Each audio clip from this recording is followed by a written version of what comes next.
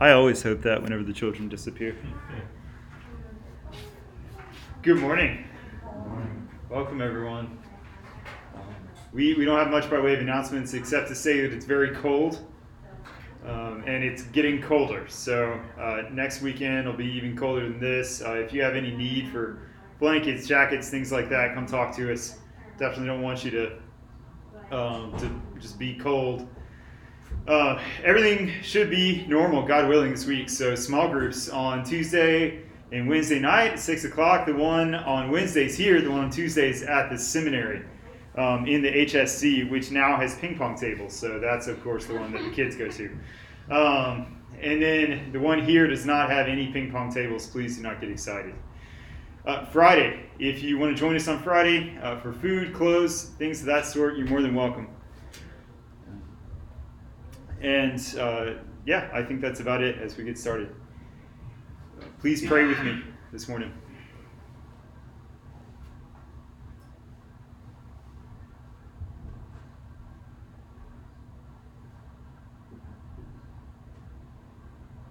Father God, the world is so broken, and we are so broken ourselves. God, I pray that you would convict us and sanctify us, God. You make us more like you. We would care about the things that you care about. God, that we would do the things that you do. We love the way that you love and forgive the way that you forgive. God, in this morning, I pray that you would call us to worship. Lord, that you would call each and every one of us in spirit to worship you truly. Lord, that no matter what happened in our week, that we could focus on you this morning, only for a little while. God, I pray for all those who are cold this morning, God, that we could be part of making sure they are warm and well fed. Lord, and for each of us here today, just pray that you would be near us, behind, before, beside us, God. You'd be with us in worship. Lord, and we love you. We pray all these things in Jesus' name, and we also pray as you taught us to pray. Our Father, who art in heaven, hallowed be thy name. The kingdom come, thy will be done, on earth as it is in heaven. Give us this day our daily bread, and forgive us our trespasses, as we forgive those who trespass against us. And lead us not into temptation, but deliver us from the evil one. Yours is the kingdom and the power and the glory forever and ever. Amen. Good morning, everyone. Welcome to the second Sunday of the season of Epiphany. I hope you have gotten to enjoy your first king cake of the season, if that is indeed something that delights you in a way that you celebrate. As I said last week, our readings from the lectionary for this season are going to focus in on Jesus' life and his ministry. And our gospel reading this morning is from his first public miracle, his debut, the wedding at Cana. I feel like everyone's probably pretty familiar with this story, and I don't need to talk a lot about it, especially for those of us who were here for the many, many years that we went through the book of John. You've heard this story, and it's possible that it will come up again soon. Is it coming up, Alex? Is that going to be one of the passages for the... It's possible. It's possible that you will hear about it again soon. But I did just want to take a moment to look at the way that all of our readings for this morning sort of interconnect. So our Old Testament reading is from the book of Isaiah, and it's one of these beautiful promises, the sort of theme that you hear over and over. You'll remember, obviously, when we went through the book of Isaiah, that the people of Israel were in exile, and there was this feeling of desolation, of loss, of isolation, of being far from their home and having families upended and everything uprooted. And we see this promise in our passage today that God will not rest until his people are vindicated, and that he himself will be their family, will be their love, will be their place of safety and belonging. And the epistle reading, which we won't be reading this morning, focuses on, it's one of Paul's letters to the churches where he's talking about how we are all given various different gifts to serve one another and to be one body together. And that's sort of the common theme of these three passages. As Alex talked about last week, and as we'll hear again today, like our conception of what marriage is very distorted. And so it's easy for us to distort the meaning of Jesus's miracle at the wedding of Cana as simply a God's stamp of approval on the institution of marriage or something like that. But a wedding in that time, this is a community event. This is a community celebration. This is when the whole community is coming together to celebrate an event that is occurring for the benefit of the community, right? Very different from how we often celebrate weddings today. And the theme we see running through all of these passages is that God, who we know is a community, Father, Son, and Spirit, created us to be a community.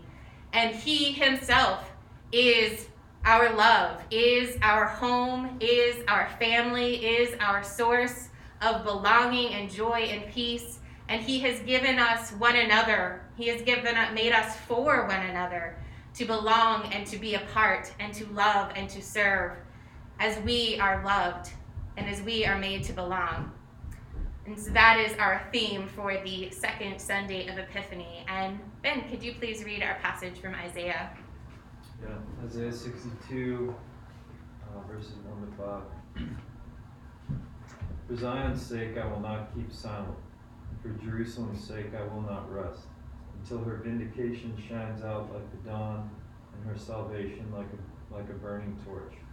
The nations shall see your vindication, and all the kings your glory, and you shall be called by a new name that the mouth of the Lord will give. You shall be a crown of beauty in the hand of the Lord, and a royal diadem in the hand of your God.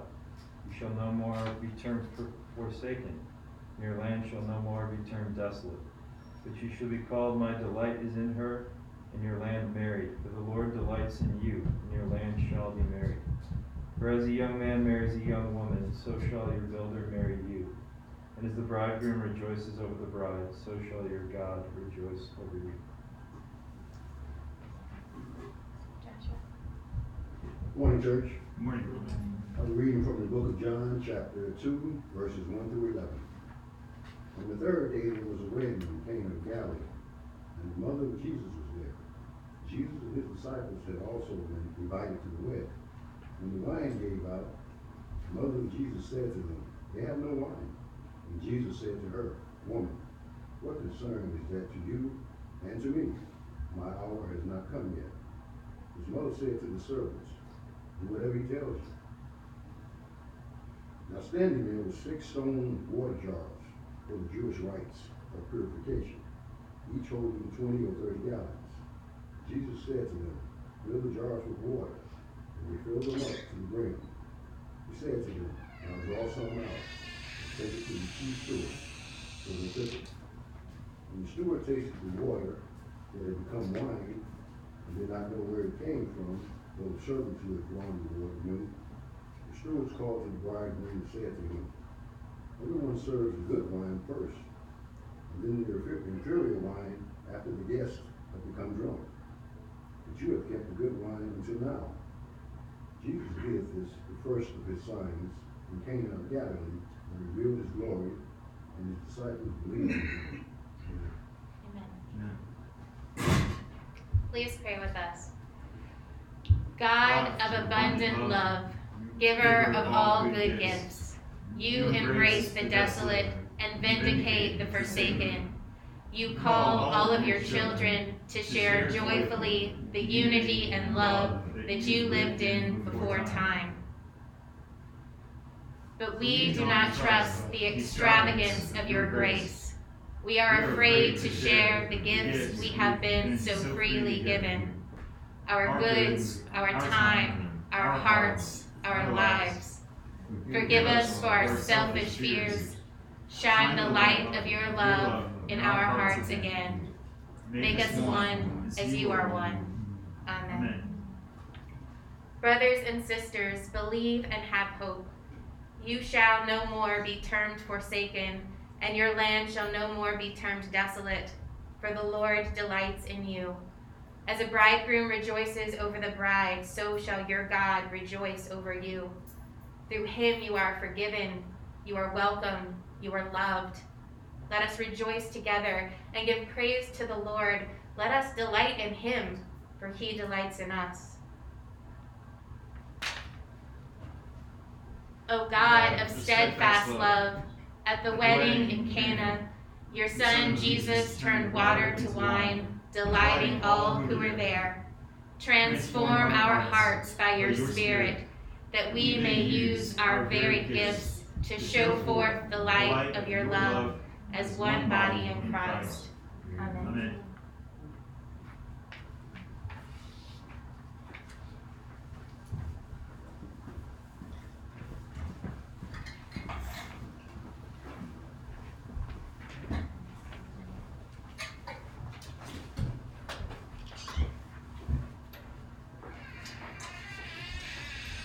Please stand if you are able and join with us as we join with the angels and the saints and all of creation, singing songs of praise to the God who loves us and who makes us one.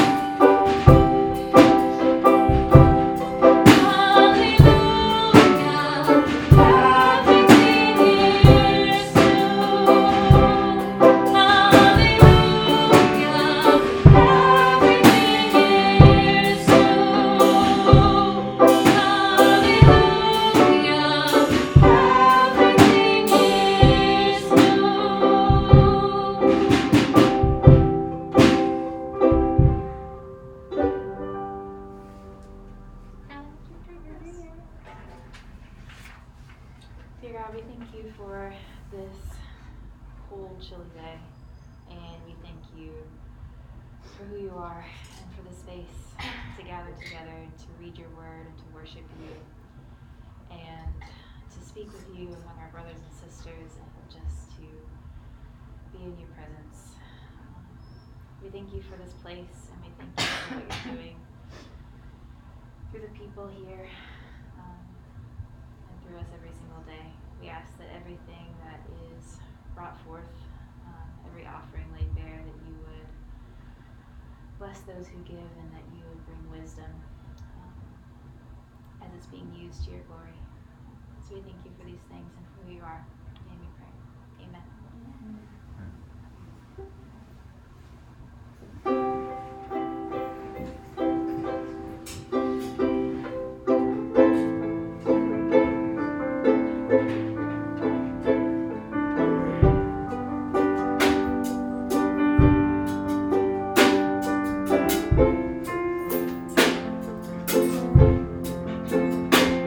He is jealous of me.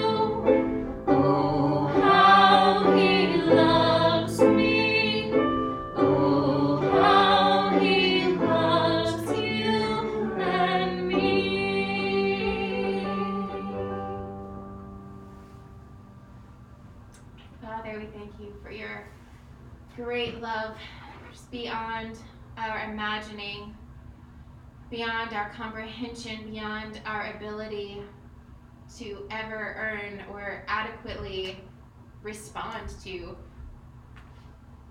We thank you for the patience of your love, for the long suffering of your love, for the unquenchable hopefulness of your love, that despite the meager return you receive from us, you continue to pour out into our hearts, into our lives, into our communities, into our families, into our world. You pour out your love, and you pour out your love, and you pour out your love.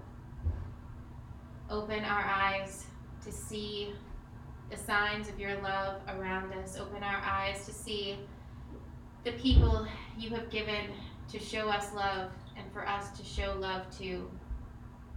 Help us to be filled more and more every day with your love and become more like your love. Help us to listen for your voice in your word today, as if we're listening to the voice of our greatest, most perfect,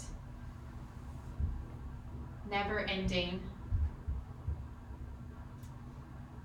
incomparable, unstoppable, desperately needed love. In Jesus' name we pray. Amen.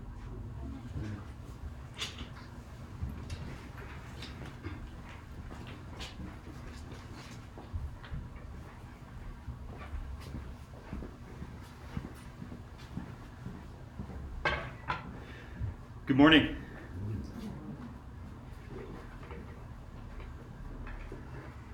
Y'all should know that I'm literally standing over here because I have this wild, irrational fear of catching on fire in the middle of a sermon. And imagine what that would do to your ability to trust me anymore to preach the Word of God if I literally got lit on fire in the middle of the sermon.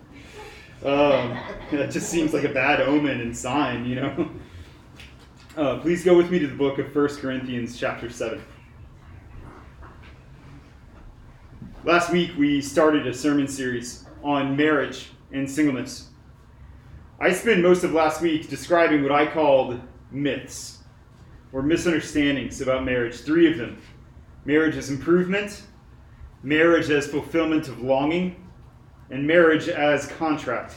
Last week, I promised to go more deeply into each one of those. So here we are today. We're going to do a deep dive on that first misunderstanding, marriage as improvement, and look at the truth in Scripture, which speaks a word of peace in the midst of our arguments over these things.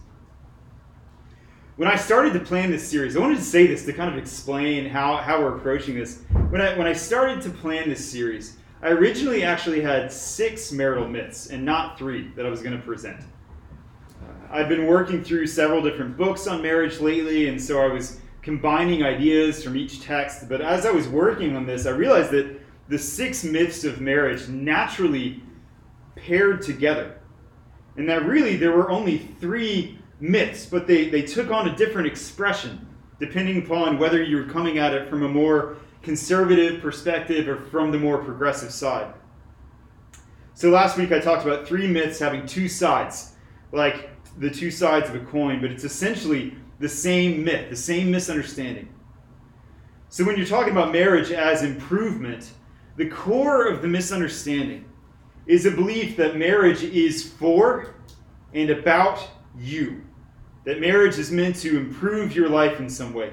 A misunderstanding that marriage is for and about you, and that marriage is meant to improve your life in some way. In conservative circles like the ones I grew up in, the misunderstanding looks like people putting way too much value and emphasis on marriage. Way too much value and emphasis. Like marriage is some sort of currency. And if you don't have it, people feel sorry for you and awkward around you and try to give you some advice on how to get it, right? I remember as a child getting this impression, not from my parents, but just from the town that we lived in. Like either you get married or you die sad and alone. Like those were your options, you know? And it was always kind of assumed if you made it to your mid-30s and you still weren't married, man, you blew it. Life ruined. Sorry, Ben. Blew it. In college, the girls would talk about getting their MRS degrees, and they would talk about being ringed by spring, and there was a lot of anxiety about what would happen to you if you didn't get married shortly after college. What kind of life would you lead? The passage we're about to read is going to discuss the idea of intentional singleness and celibacy. Where I grew up, the idea of intentionally remaining single was literally the punchline of jokes. It was seen as laughable. I confessed to Bill after church last week that the reason this misunderstanding of marriage as improvement was first on my mind and first in my sermon is because this is me. This is my misunderstanding. This is my sin, right? And so it came first to my mind. I was never okay being single. I dated all through high school and college almost compulsively. Like I needed a partner to make me feel complete, you know. This was always my temptation. I tried to marry my high school sweetheart. I almost went into massive amounts of debt until my parents literally stopped me trying to follow her to college and live in the same city. Part of it was bad advice I received, ideas about dating being unbiblical and you had to court instead of date and treat every relationship like it was a marriage. That whole bit, but we don't even have time for all that. We're not going to go into that right now. But part of it, if I'm honest with you, is just me and my own sin and my own misunderstanding and the things that I tend toward. I put way too much emphasis and value on marriage. I don't remember hearing a whole lot about Christian singleness or celibacy at church. People seem to think that kind of talk was maybe a bit too Catholic. Robin and I were talking about this morning. You know, it was a bit too Catholic, and so they tried to stay away from it, give it a wide berth so as to remain, firmly rooted in the Protestant church that I was in. I'm not sure. I'm just guessing at the reasons here. If singleness ever did come up, it was usually as an insult.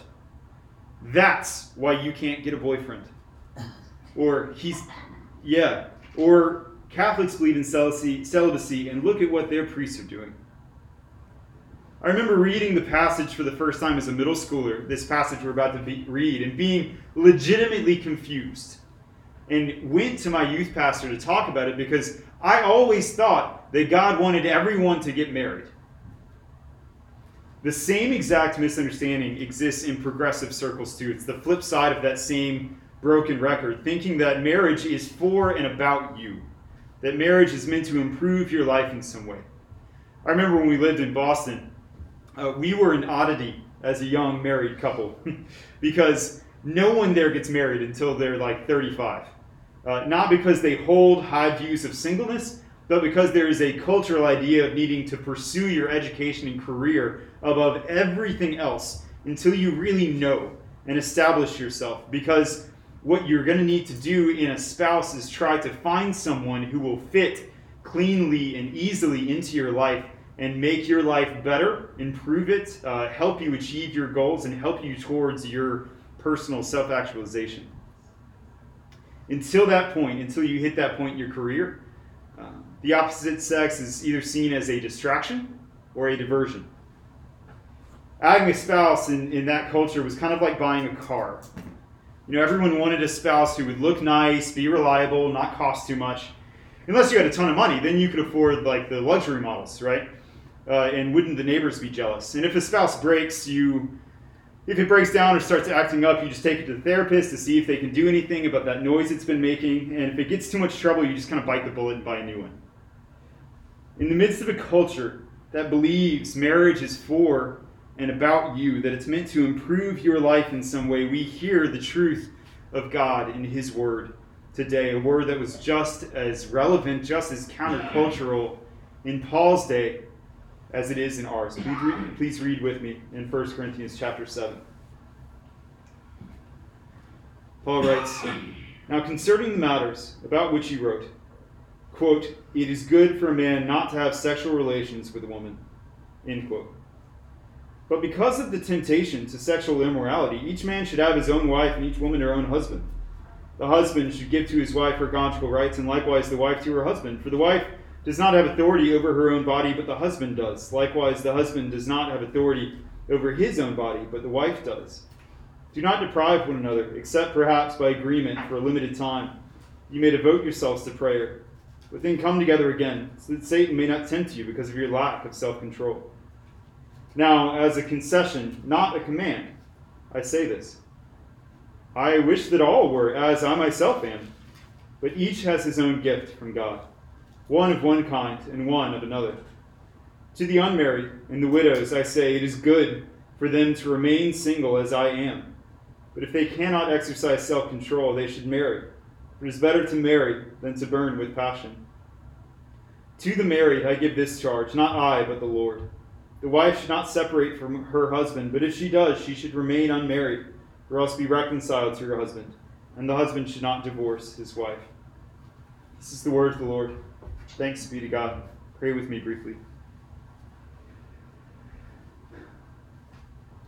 Father God, so much misunderstanding, Lord, so many falsehoods surrounding this issue. God, I pray that you would keep us from that. God, I pray that your truth would be what I teach. God, would be what we hear and understand, Lord, that your truth would set us free. I pray this in Jesus' name, so we know you hear us. Amen. The thing you have to know about the church in Corinth, for this passage to make sense, is that the church in Corinth was a hot mess. Paul wrote 4 letters that we know of to the church in Corinth, which is way more than he corresponds with everyone else. And this was not Paul checking in on the church like my mom texts me and checks in with me occasionally because she loves me and wants to know what's going on. No, Paul keeps writing to Corinth over and over again because they have issues, and apparently Paul is the only adult in the room. And to drive home this analogy of Paul having to check in on a room full of misbehaving children, I will now attempt to summarize the book of 1 Corinthians with phrases that I have actually said to my own children when they misbehave. Stop, you're going to hurt. Yeah, like that. Look, if he keeps hurting you, go play with someone else. He's not your friend. Gross, dude. I don't want to see that. No, you can't marry your mom. You will understand when you are older. Use real words, kid. No one can understand you. If everyone's talking at the same time, I can't hear what anyone is saying. That's my attempt to summarize 1 Corinthians. Part of why Paul is writing this time is that the church in Corinth was divided and angry over the issue of whether or not it's better to remain single or get married. So they wrote to Paul to clear it up. And the conservative side of this group is trying to say that no one should ever get married and everyone should remain celibate for all of time. And the progressive side was very pro-marriage, but marriage in their mind was just living together with whomever you wanted, and if it worked out, you were basically married. The argument is summed up remarkably well in the Disney movie Frozen. One side is in their bedroom saying, conceal, don't feel, don't let them in. And the other side is out in the woods somewhere singing, let it go, let it go. We're still having the same argument in our churches today, but the sides have interestingly done a 180. In that the conservative side now argues for marriage with vehemence, that everyone should get married, and the progressives are arguing against it. Both sides would have been hoping that Paul would land on their side in the argument, to put weight on their side, but Paul doesn't take sides. Instead, like Jesus, he cuts to the heart of the matter and speaks truth. Truth in this case is that singleness and marriage are both gifts of God, verse 6, and that marriage is more about giving yourself away than about gaining anything. Far from seeing singleness and celibacy as a life ruined, Paul writes in verse 6, he wishes everyone would be single and celibate as he is. For those of us who have trouble looking at singleness as a gift, it's probably because we have believed one of these lies, that these gifts are for and about us, for our own happiness and improvement.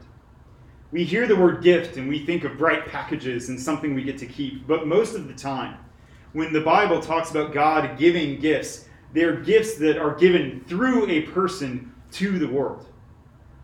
Think about the other gifts of God: time, money, knowledge, wisdom, spiritual gifts. We are not supposed to keep these things to ourselves. We're supposed to use it, to quote Peter, as good stewards of God's varied grace to serve one another. God's gifts are given to you for your good and also for the good of the people around you. Truth is, singleness is a gift, but it's not a gift given only to you. Your singleness is a gift given to you for your good, but also for the good of the people around you. In verse 32, Paul explains, I want you to be free from anxieties, he says. The unmarried man is anxious about the things of the Lord, how to please the Lord, but the married man is anxious about worldly things, how to please his wife, and his interests are divided. And the unmarried or betrothed woman is anxious about the things of the Lord, how to be holy in body and spirit, but the married woman is anxious about worldly things, how to please her husband. I say this for your own benefit, not to lay any restraint upon you, but to promote good order and to secure your undivided devotion to the Lord. Sidebar, I actually love that line in verse 35, that last line there. Every time I've had to correct someone as a pastor or have a hard conversation, I really want to quote this verse where he says, I'm saying this for your own benefit. Singleness, Paul shows us, is freedom from worrying about a family, and it lets you focus on the church family. I'm friends with a pastor in our city. He's older than I am. The man pastors 2 churches. And I see him all the time doing denominational events and out in his community, meeting people, enjoying his community and people and friends, planning big outreach events. He doesn't need a big house or a big car. He lives near the church, so he can be more available more of the time. Meanwhile, my wife and I are foster parents, and we had a new foster kiddo come to us weeks ago. And since that happened, I've been watching the clock at my ministry job and running home the second it ends to help my wife because she needs me and the kids need me. And we tend to just sprint, and then it gets to 8:30 and we put the kids to bed and we sit down on the couch, and she usually looks at me and says, hi, like she hasn't seen me yet that day, like she doesn't know me. And hear me, I am not complaining in the least. This is what I want to be doing. And what I believe that God has given me to do and gifted me for. I love my wife, and I literally praise God for her every day. Every day I pray with her and praise God for her and for our children, for the gifts they are in my life. But for your sake, for the church that I'm meant to serve, I'm sorry I can't give you more. And that so much of my life is spent in care and concern of my other family, as it rightly should be. I look at my single pastor friend and I see what Paul is talking about. His singleness is an incredible gift to those congregations that he pastors. My friend is completely focused on pleasing God. Everything he does either out of enjoyment or out of his own personal enjoyment for the health of his church family or for the glory of God. When people ask to meet with him, he doesn't have to schedule it a week or 2 weeks out and at a weird time, like 5 a.m. on a Thursday, It's when you try to use this gift of singleness for yourself in selfish ways that it gets sad and unhealthy. People who despise their singleness so much that they leap into unhealthy relationships or just let their imaginations pine over what might be. Or people who use the freedom of single life merely to entertain themselves. But instead of wasting your single years, however many they might be, you can use them to build meaningful friendships where you have fun together, where people know you entirely and are able to live life together with you. You can commit yourself to the needs of your community. You can be that undistracted driving force behind the work and mission of the church. The gatherer, the instigator of community within the church, making it a family instead of a loose conglomeration of people who show up and see each other once a week. Singleness is a gift when you aren't trying to use it to benefit yourself. We all need to learn the value of singleness, to learn how to use it well in our lives and for the people around us. We need to stop looking at singleness with some kind of disappointment and see it for the gift that it is, even if it's temporary. Notice, unlike marriage, singleness is a gift that God has chosen to give to every person. As a child, again, in the resurrection, as the Lord tells us, there will be no giving in marriage. In the resurrection, just one wedding of Christ and his church. As children, we learn what it means to form deep, meaningful friendships, where you share everything and play together and live life together. It's a beautiful window into our relationships in the new earth. And hear this, Christian marriage is a gift too. But again, it's not a gift only for you. Marriage is also a gift to your spouse. It's a gift to your community, to the next generation. One of the greatest gifts you can give your children is the gift of a healthy Christian marriage. The gift of singleness is, as we've said, a gift of freedom to the community. Marriage is a gift of bondage to that same community, a gift of things being bound together that no one should want to separate. The gift of marriage, Paul writes in verse 6, is a concession, something that God allows because of our sinfulness, and something which, again, does not exist in the redeemed heaven and earth. I said earlier that marriage is more an exercise in confession than it is an exercise in self-improvement. What I meant is that a healthy Christian marriage is a place where all of your pretenses, all of your titles, honors, even clothes are taken off. You have nothing that you are able to hide. Day one, you stop being the impressive young science teacher / church small group leader, and you become that guy sleeping with his mouth open and drooling on the pillow. Or, whoever you are in your professional life when you get married. I'm just giving a random hypothetical. Far from self-improvement, the call in Christian marriage is to self-abandonment, submitting your will and your benefit to your spouse. This is meant to be a mutual submission, each person concerned for the other's good. You are no longer your own person. You belong to another. To be married is not to gain a possession or some kind of accomplishment to put on your shelf. In Christian marriage, you are giving everything away. And to be married is not to show everyone you've improved. Rather, marriage shows you and your spouse all of the ways in which you are sinful and broken. You aren't able to hide anything behind any kind of pomp or pretense. It is both thrilling and vulnerable to have someone know you entirely. The person you're married to is able to break you with a word. You are so vulnerable to your spouse that simple things that your friends do all the time, and it barely affects you. Things like moving to a new city, getting an apartment, going on a date. If your spouse does those things, it would devastate you. Marriage, in an old sense of the word, is humiliating, meaning humbling. It lays your life bare and leaves you wide open. But the bonds of marriage, that kind of humiliating weakness, is strong enough to stabilize churches, schools, communities, children's lives. Marriage is a gift in many ways, so long as you don't hoard the gift, so long as you give it, this gift of weakness and humility, this gift of boundness. Giving marriage as a gift to a community looks like this. It looks like letting people see you be silly and cute with your kids, and you realize that you were not only this serious person that they met at work or at church. So they had permission to show their playful side as well and open up. It looks like taking people into your home in times of chaos to experience the stability of your home. It looks like providing a safe place to grow and play for your children and your friends' children. It looks like homemade meals eaten with friends, and cultivated gardens, and pets, and white tears, and mess, and growing greenly life-ish things. Just as with singleness, it's when you try to use this gift of marriage solely for yourself in selfish ways that it gets sad and unhealthy.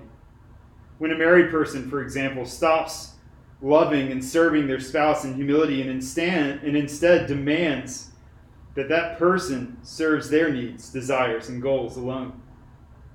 When instead of keeping the bonds of marriage strong, you envy the freedom of your single friends and try to mimic their gift by throwing yourself into your work, coming home late, going out with whomever you'd like, buying whatever you'd like. It looks like when you tell them, "You never gave me the life I deserved," as if life or another person being given to us is something that we deserve instead of an unimaginable wealth to steward as best we can in the time that God gives us. Friends, whether in this moment you've been given the gift of marriage or the gift of singleness, my invitation this morning is the same. It's to pray to God that he might teach you how to steward this gift well, not hoarding it to yourself, but using it to serve one another as good stewards of God's varied grace. And instead of despising your gifts, to praise God, from whom all blessings flow. Pray with me now. Father God, I wonder how many of the gifts that you give are things that we despise and try to get rid of and throw away and never use. Lord, I pray that you would show us the immense value in the things that you give us, God. That you would day by day teach us the purpose and the meaning of these things. God, these wonderful gifts, these wonderful people that you've created, that you've put in our lives, God. Lord, I pray for our church that we would speak to each other, be honest, be family, God, that we would go deep and have friendships. God, that we would forgive each other, that we would know each other well enough to know what the faults are, and then look at it and say, you are still my friend. God, I pray that we would love each other in this, Lord, and that we would find ways, be we single or be we married, to use those things as a gift for the entire of the rest of the congregation. I pray all these things in Jesus' name, so we know you hear us. Amen.